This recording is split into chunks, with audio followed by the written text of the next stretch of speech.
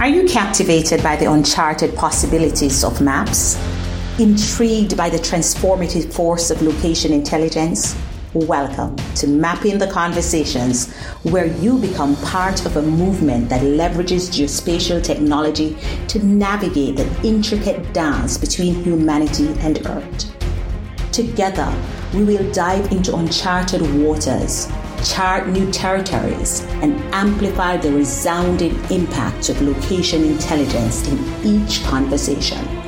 I'm your host, Valerie Grant.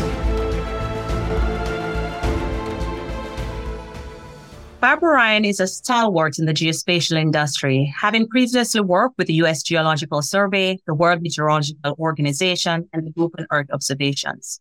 She also served on several boards and advisor committees at various national and international organizations, such as the Jane Goodall Institute. She is now the executive director at the World Geospatial Industry Council. Today, she joins me for a conversation on how industry is shaping the geospatial conversation. Welcome, Barb. It's great to have you. Thanks, Valerie. Really appreciate the invitation, and I'm happy to be here.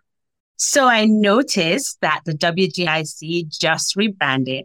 Can you walk us through the significance of the WGIC's new brand and what it represents for the geospatial industry?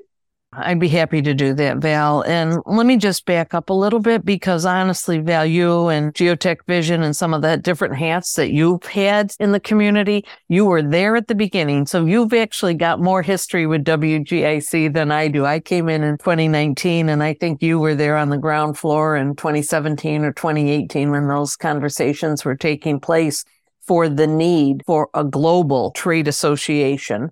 Not for profit, but represents the commercial sector. And you know what? We had a good brand as the organization stood up. There were many regional associations, one in the United States, the Management Association of Private Photogrammetrists, one in Europe, European Association, Remote Sensing Companies, one in India. But there had never been a global trade association. And all these companies, all of our member companies, many of them are working globally.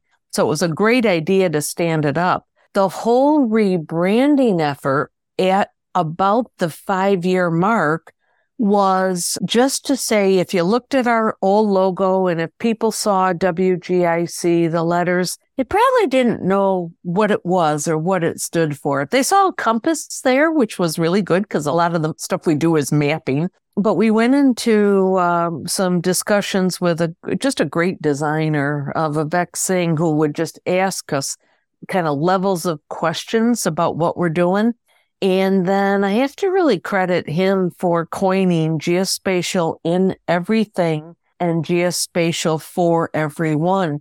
He made it very clear that when you go through a rebranding effort, the stronger brands have a nice story that goes with it. And so as we talked about where is geospatial used, well, it's clear that it's in the atmosphere, it's in the oceans, it's on the land, it's underground, and it's in the built environment. And so he just put some nice images together that showed really each of these domains or spheres, I would say, in just Earth observations, any observations in, on, or around the Earth, picked out colors, and then brought that into our entire new rebranding. So I hope somewhere when the interview gets published, we'll be able to show the new logo for WGIC because you will see the colors in the G, which we've really focused on, walk you from the sky to the land, to the ocean, to underground, and then to the built environment. And so it's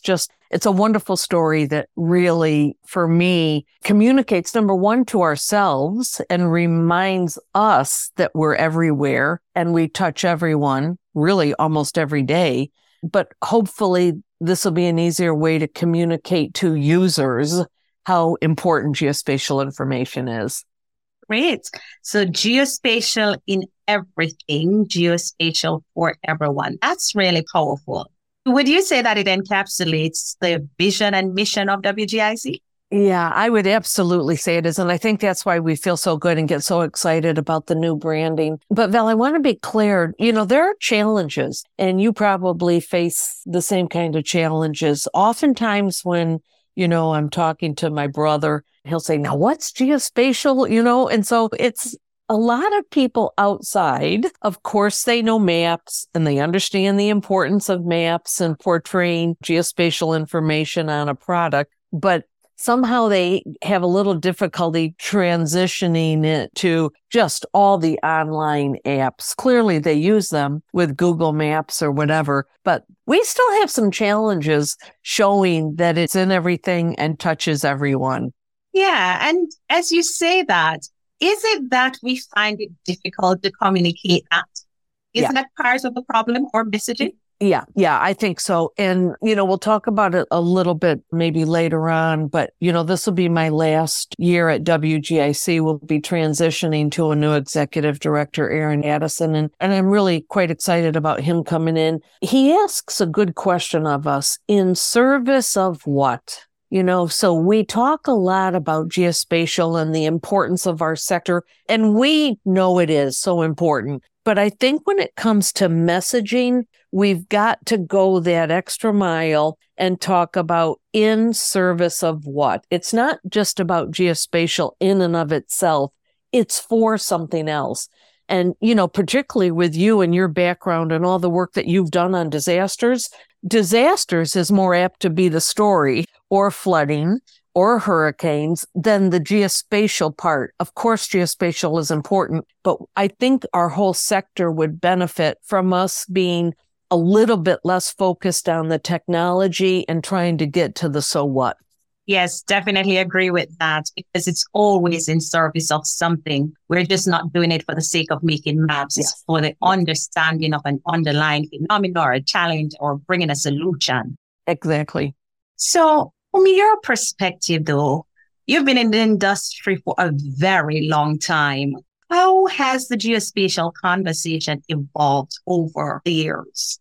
Yeah, that's a good question, Val, because, it has been a long time. When I go back to those early days at the USGS, I think it was 1974. And of course, in college before that, it would have been in the early 70s.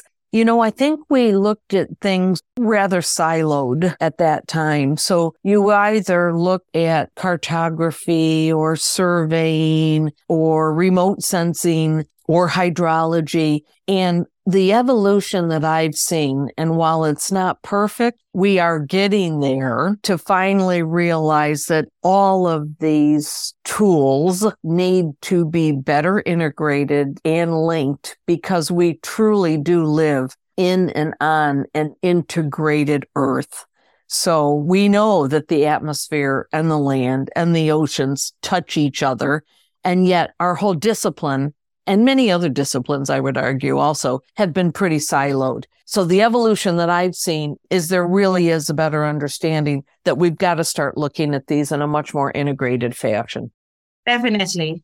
What would you say are the most significant changes or advancements that you have witnessed in the geospatial industry? Let me preface this a little bit, Val, because when you introduced me, most of my career has really been on the public sector side: USGS, WMO, and GEO, a national public sector agency, and then 2 international, but still public sector agencies. This is really my first step into, let's say the not-for-profit world, which is what WGAC is, but our members are all private sector. And I have just been amazed at the technological advances that are coming out of the industrial sector, the commercial sector. I love what's going on with spatial digital twins, and it could be underground, above ground, in the atmosphere, or what Europe wants to do with a digital twin of the entire Earth. The evolution and the changes that we've seen in geospatial artificial intelligence. I mean, just the rapidity and the speed with which this technology is moving forward. It presents its own challenges, because on the government side, it's pretty hard to keep up with, whether it's guidelines or regulations, with how quickly the technology is changing But for me, really, I think the significant changes and advances have really been on just the creation of spatial digital twins so that we can start modeling what's happening in a given area. And I know we'll maybe touch on it a little bit later because I feel pretty strongly that as we integrate those, it will in fact start to build out the metaverse that we so desperately need. Okay. So as you speak of the innovation in our industry and where it's going, what do you see the role of industry as in shaping that conversation? Yeah. I think it really ties back to the earlier response about how quickly things are changing. Industry really can be, in fact, I might argue, has an obligation to be a forcing function on the entire system.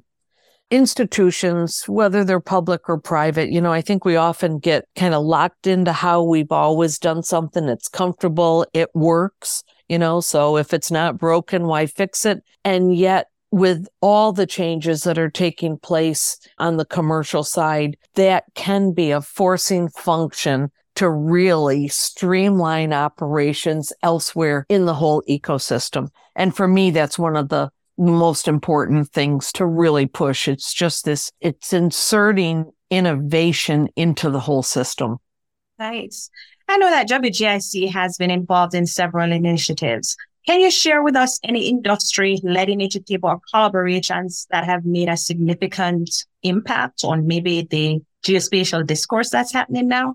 Yeah, and we've got several, Val, that may come up over the next course of our conversation. Let's talk one about a report that we just issued at Intergeo, a big European event that was held a couple weeks ago in Berlin. It's actually the largest geospatial event in the world. It's a large exhibition that always takes place in Germany. Germany hosts it, but it's in fact global. We released 3 reports there. The one that I'll talk about right now is Africa Geospatial Public-Private Partnerships. We had done some policy work here in the United States and in Europe, kind of looking at public-private partnerships. In fact, we had issued a report a few years ago. And I'll be honest, I wasn't quite sure there was really an appetite for public-private partnerships. In my opinion, the conversation would often be the government's the contractor. They have resources. They turn around and contract, the private sector for a job to be done. Now, of course, that's a partnership. It's a partnership between a public sector and a private sector. But when you think about this whole spectrum of public-private partnerships, there's an evolution to real skin in the game on both sides. So it's not just the government coming to the table with resources and a need. It's also the private sector contributing either resources or expertise to advance this whole system.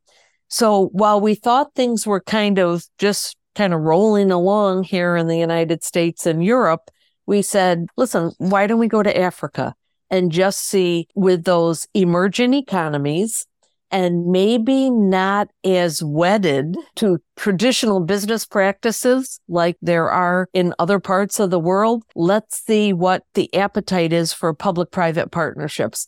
That report has just been issued, and it just really does a nice job in my mind of articulating business and financial considerations for geospatial public-private partnerships. And there's really a whole range, and again, I kind of look at it as skin in the game, but you can look at an X and a Y axis for the public sector and the private sector and, who's contributing. And of course, you want to move up and out, to the right where you've got both parties contributing. And this report kind of articulates challenges and case studies. It's available off our website for free, so we'd encourage anybody to go on. So I think that's a really good example of some work we've done most recently in that policy domain. I'm definitely going to be looking at that because coming out of our meeting, America's meeting, the 10th meeting that we had, one of the things that the private sector network has committed to do is to look at authoring a report on public-private philanthropic partnerships in the Americas. So that would definitely, we can see what can be extrapolated from that as well. Yeah, sure. To take whatever you need from it. And this actually builds on an earlier report that was done by Prashant Shukla, our first PPP report. So take a look at both of those. Yep. Definitely will. So WGIC also released a report on the metaverse at Intergeo. In that report, it highlights that geospatial information will fuel the metaverse and operate digital twins in various industries. Quite ambitious. Can you expand on that vision? Yeah. And I'm really excited about this. This is another really exciting report. And, I know that the metaverse maybe means different things to different people. And there are some organizations that kind of want to coin it as theirs. And I think there's a tendency for a lot of people to think that it's just a gaming environment, so you put on 3D glasses and you maneuver through this virtual environment. That's important. And it's certainly there, but I don't think we should get locked in to that definition. I think it's actually a rather limited definition of the metaverse.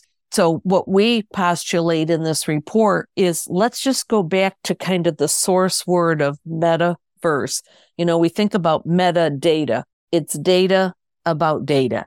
It's about something. So why aren't we thinking about the metaverse as something about the universe? So it's the physical universe in which we live. But when we talk about this metaverse, it's really just a virtual or digital representation of our physical universe. And so for us, if you've got a digital twin of this desk, the house, the street, the neighborhood, the state, the country, or again, like Europe wants to do, the entire earth, if we could start doing a better job of integrating these spatial digital twins, regardless of their scale, regardless of their geography, regardless of their domain, wouldn't the sum total of all that digital twin work around the world at least get you pretty far down the road to create a metaverse or the metaverse? And that's, I think, what our industry really needs to be kind of getting behind.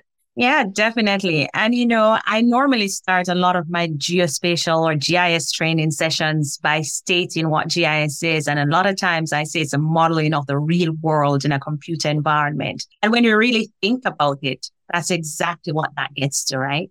Yeah, exactly. Listen, it's a powerful visualization tool, but I love your word modeling of that environment because that's where you start to do predictions. If this, then what? If we put more rain in the system or more wind in the system or whatever, then what is more people take out forests? Then what is the landscape going to look like and what are the changes? So it can be such a powerful predictive tool if we start thinking of it rather than just a gaming environment. Okay?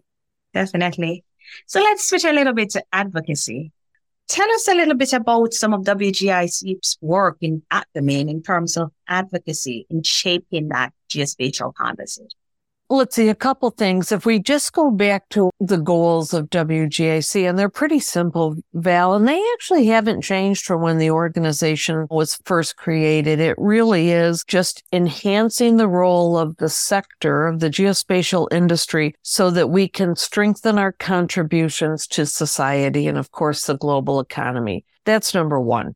So we've got to continue to advocate the role that this sector can play in service of something. The second goal is to do policy advocacy, and that's where the Metaverse report would have been done. We pick a topic every year. We've got a policy committee that kind of works with our governing board to say, listen, this is topic A, B, or C that we think is quite relevant, and we'll undertake a study. Like you mentioned, this year it was metaverse. And then, of course, we want to create business opportunities for our members. So the advocacy really takes place along each one of those goals, whether it's for society, we do advocacy with, say, the Climate Convention to show the climate negotiators and those parties, those governments around the world, you've got to keep investing in your government agencies. They were here 20 years ago. They'll be here 20 years from now. But if you don't start looking at capabilities that the private sector has, you're suboptimizing your climate action, or for the Sendai framework, your disaster action, or for the SDGs. You're suboptimizing it if you're not using all the tools in the toolbox. So that's an advocacy piece. Obviously, there's an advocacy piece on the policy studies like we were talking about with PPPs or the metaverse. And then there's even an advocacy part with creating additional business opportunities. I had the pleasure of meeting essentially a venture capitalist, an investment firm at a meeting I was at. And while they've traditionally invested in some kind of online applications, they're looking at the market and saying, we think there's going to be a shift towards geospatial and Earth observations. So then we've been able to connect some of our member companies who are looking for their next phase of investment with this particular organization, and we hope that there are more of them. So I'd actually argue that we're doing advocacy on each one of those strategic goals of the organization. Wonderful. It has been good talking so far, but before we continue, let's pause for a message from one of our sponsors. Geotech Vision is proud to sponsor this episode of Mapping the Conversations. As leaders in geospatial technologies, Geotech Vision is committed to empowering conversations that shape our world. From the intricacies of cartography to the future of location-based services, we support this auditory journey. Because at Geotech Vision, we don't just map spaces, we map the future. Welcome back to this fascinating conversation with Barbara Ryan. Barb, it's been a pleasure talking to you. We've been talking about many things. I wanted to get into some of the challenges and opportunities. What challenges does the industry face in really steering the geospatial conversation in the right direction? Val, I think there are a couple challenges. Let's pick one that will just tie into what we were talking about before the break. And that's in a lot of these international governance mechanisms. And honestly, it could be UNGGIM, it could be the Conference of the Parties for Biodiversity or for Climate. These are largely government mechanisms. And so getting one in the door as either a not-for-profit or a private sector entity is difficult. And getting in the door is difficult. And then having a meaningful conversation where both sides start to trust each other a little bit more and aren't so skeptical is still an evolving process. So I think that's a challenge kind of at that public policy governance level. I think we have two other challenges I would highlight. One is we have an industry academia committee. So what we often hear from academia is, it's hard having our graduates find jobs. We often hear from industry, finding talented people out of academia with the right skills is challenging. So this committee is targeting that challenge, those challenges on both sides. One of the things they're going to do is put a repository together of internships, because what we're also hearing is that, of course, the industrial sector is looking for people that are talented and smart and have technical skills and, need a solid educational background in selected areas. But what they may actually hire on are those soft skills about, can you work in a team? Are you a self-starter? And so internships that are offered are often a testing or proving ground for, will this person fit into the culture of our organization? So I think that's a challenge kind of on the industry academia side. And then lastly, and again, this will be not news to you, is that we have a diversity, equity, and inclusion committee, because the composition of the workforce in our sector doesn't currently reflect the composition of the world in which we live. And so if we want to deliver, this is going back to our motto about geospatial in everything and for everyone, then to make it for everyone, we got to kind of look like, who is everyone? Definitely. We have a challenge. If you look at our board, it's large with a few exceptions. And I would say we've doubled the diversity on our board over the last 2 years, which is great. But when you start at a pretty low number, you still have kind of a low number, even with a doubling of it. Okay.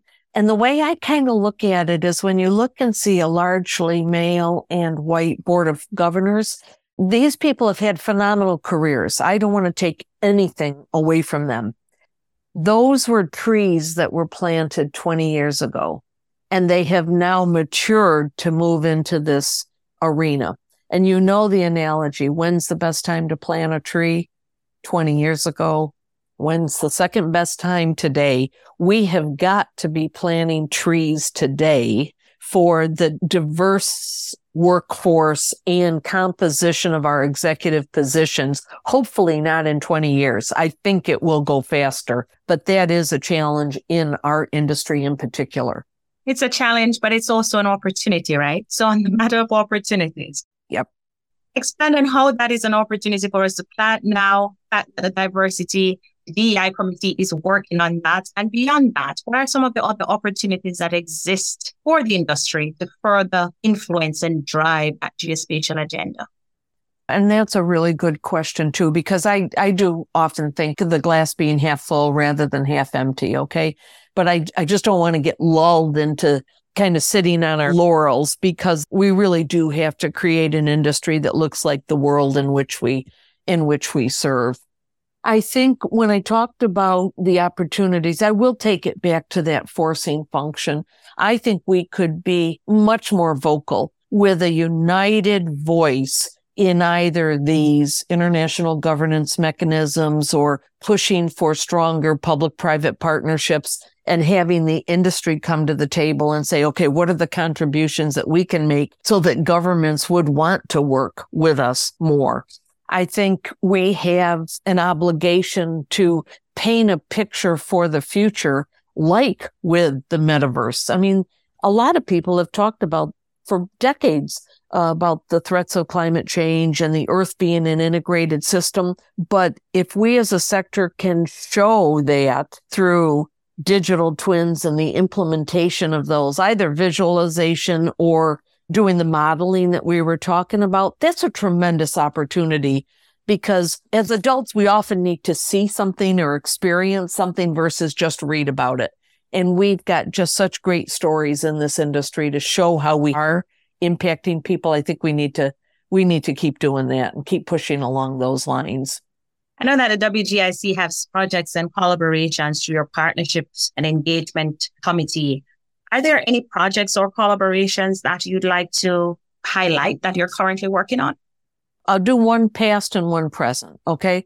The one past one that I'd like to showcase, because it feeds into the climate agenda that I referenced before, is we worked with former U.S. Vice President Al Gore's organization, Climate Trace, and their operational arm called Watt Time. And then GEO, the Group on Earth Observations, the organization I used to work with. So it was 3 sponsors, Climate Trace / Watt Time, GEO, and WGIC. We put together a mapping of who's monitoring greenhouse gases from space. And it showed while the public sector has been the workhorse in this arena for 20 or 30 years, it's showing the increased contribution that the commercial sector is making, increased spatial, spectral, or temporal resolutions. And that's what we went the conference of the parties to say, listen, you've got capabilities on both sides. They really need to be used. So that's a really strong story about partnerships and collaboration to address the major issues facing the Earth. The current partnership, while we have several, the one I would want to mention is one with GCOM. GCOM is the Global Covenant of Mayors. They have almost 13,000 signatories of local and city government around the world. Now, these city governments, they have needs for geospatial information. Our companies can fill those needs. We just need to marry them. And so if the partnership between WGIC and GCOM at 2 association levels could facilitate some of these exchanges between a company and an individual city, what greater way to kind of make a change in the world, because that's where people live. I don't know the statistics, you probably do. 70% of the world's population live in urban areas, and it's only slated to increase. So, let's go to where the people are, and we're hoping that this partnership with GCOM will do that.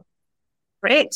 You've talked about a lot of the innovation that is happening in industry. With this kind of rapid advancement in technology and data analytics, where do you see the geospatial conversation really going in the next 5 to 10 years? We're talking about the metaverse now, but what's next? You know what? In the report that we did for the metaverse, we put in both reports, the Spatial Digital Twins report, which was the precursor to the metaverse report. We put a Gartner hype curve in there for technological advancement. And, there's an initial excitement. Then you go into the draw disillusionment, and then you come back out. In both places, both for digital twins and for the metaverse, we haven't hit that draw yet. So we're going down before we come up. And so I think it's still going to be a while before you see a full realization of those technologies.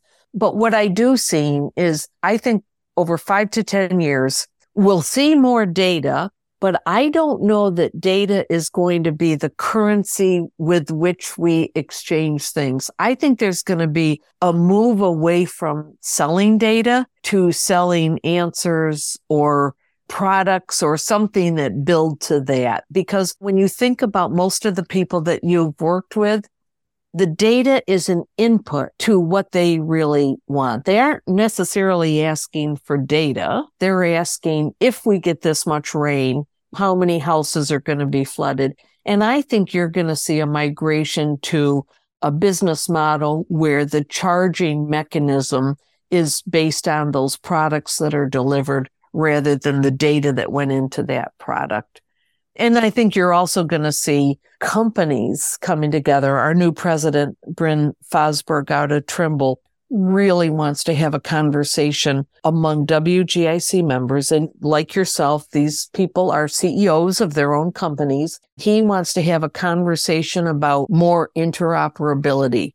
Standards are important, but he doesn't want this conversation going down a standards track. We have partners that can do that. He wants to get executive level discussions about whether they're, sharing your APIs. Many of these companies may have the same city that they're doing work for. And instead of just lobbying their products over the fence, and then having the city or the state or the federal government do the integration among these members' products, could our members, if they agreed to do more interoperability, help those customers more? So I think you're going to see, whether they're competitors or not, I think you're going to see more collaboration in the industry, and hopefully WGIC will be a facilitator for that. Great. How can industry players, both the newcomers, people who have been there for a long time, prepare themselves to be at the forefront of the conversation that's evolving? You know what? And this is so much easier said than done, but we have just got to be open to possibilities, because there's no end to what human potential can create. We can't be constrained by either traditional thinking. We've got to be open to those possibilities. And then at the same time, and I think maybe this actually kind of ties back into the standards question we touched on a minute ago. We, WGIC, are not a standards organization. We recognize the importance of standards, but we would much rather have a strong partnership with ISO or OGC or a standards-based organization. So knowing what lanes in the road you play in, I think are really important, because it's so easy to have scope creep and want to do it all, when in fact the more sustaining work in the long run, in my opinion, is if we can establish meaningful relationships and partnerships with organizations that aren't like us, but maybe have a different part of that ecosystem. I think the product that gets delivered would be so much more robust. Collaborate to innovate. Yeah, that's great. And you know what, Val? Somebody said, well, we're an ecosystem, and in a natural ecosystem, the symbiosis, between and among organisms. And we just need to do a better job of creating those dependencies. It's hard. It's not easy to do. And sometimes we're reluctant to do it, because if they fail, we might fail, but we need to move in that direction. Definitely. And moving in that direction, how can we ensure that we move with inclusivity? We touched on it before from a gender perspective, from a diversity perspective. We are still, let's stay on geographic diversity for a minute. We are still largely North American and European based. I think we have 3 companies in Africa. We just got a company in from Asia. We only had 1 before that. We might have 1 company in South America, but is maybe moving to the United States. We just need to do a better job, particularly in the global South, because there are small and medium-sized and even big-sized companies down there that we would love to kind of increase our geographic diversity within WGIC. That would help immensely. The other thing that, again, should be credited with is there are organizations out there that aren't geospatial organizations, but they either have big geospatial entities or units, or the verticals heavily rely. So it could be organizations like Deloitte and PwC. It could be Rio Tinto. It could be John Deere.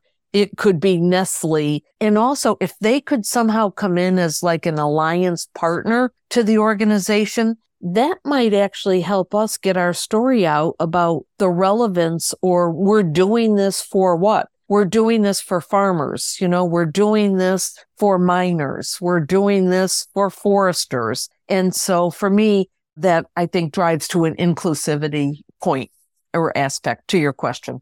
Yeah, so broadening that engagement, geospatial in everything, geospatial for everyone. So we've been really surrounding that theme as we go along. Any final thoughts or messages that you'd like to share with our listeners about the importance of the geospatial conversation and the role of industry in shaping that conversation? I guess the only thing I would add, Val, is it's a tremendously exciting time.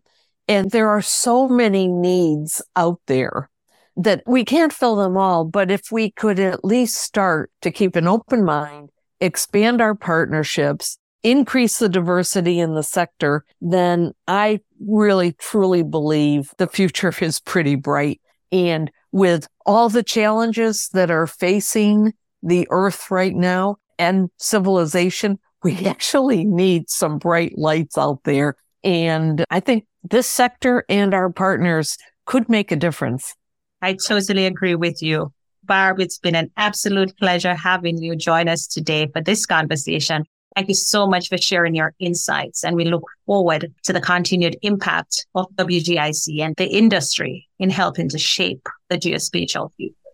Thank you, Val, and thanks for everything you're doing too, and your creativity in the system, because even creating this series, you're extending your own skills to make a difference. So thank you for that. Okay? Thanks a lot.